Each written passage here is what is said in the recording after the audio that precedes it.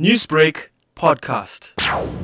We need to make sure that we halt the spread of the infection just by observing those simple measures.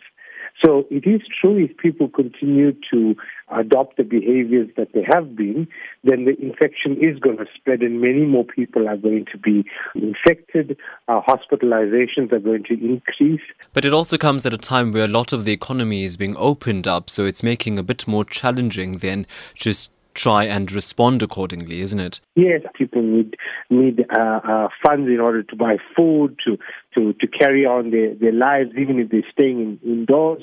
So no country has been able to sustain a lockdown for a very long period of time.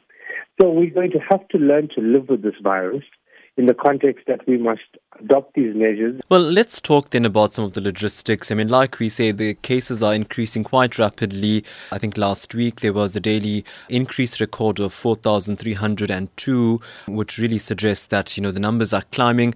What is the health department's logistical approach to deal with, this increase? Because as you indicated, it is coming. We have what we call a hospital readiness plan, which basically predicts or tries to quantify the number of patients that we're probably going to get. It predicts the beds that we will then need, the number of people that will be hospitalized, numbers that would be in ICU, numbers that will need ventilation, and then consequently the number of doctors and nurses, medicines, PPE, etc. that must be in place. And we're busy getting those things in place.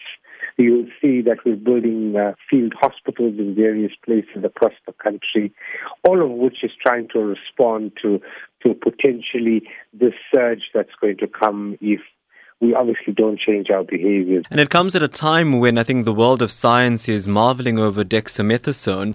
Your thoughts on that at this point? So this trial basically provides us with some insight into the potential benefits of dexamethasone in these patients. And we would hope that the study investigators release the results fairly soon.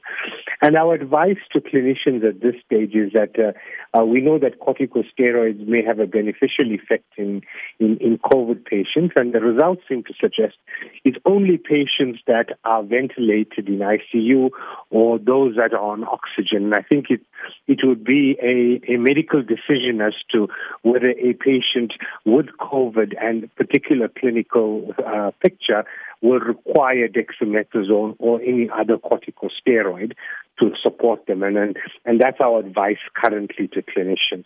We would not advise patients to take dexamethasone on their own. This is something that you should be getting in hospital when you're severely ill. Newsbreak, Lotus FM, powered by SABC News.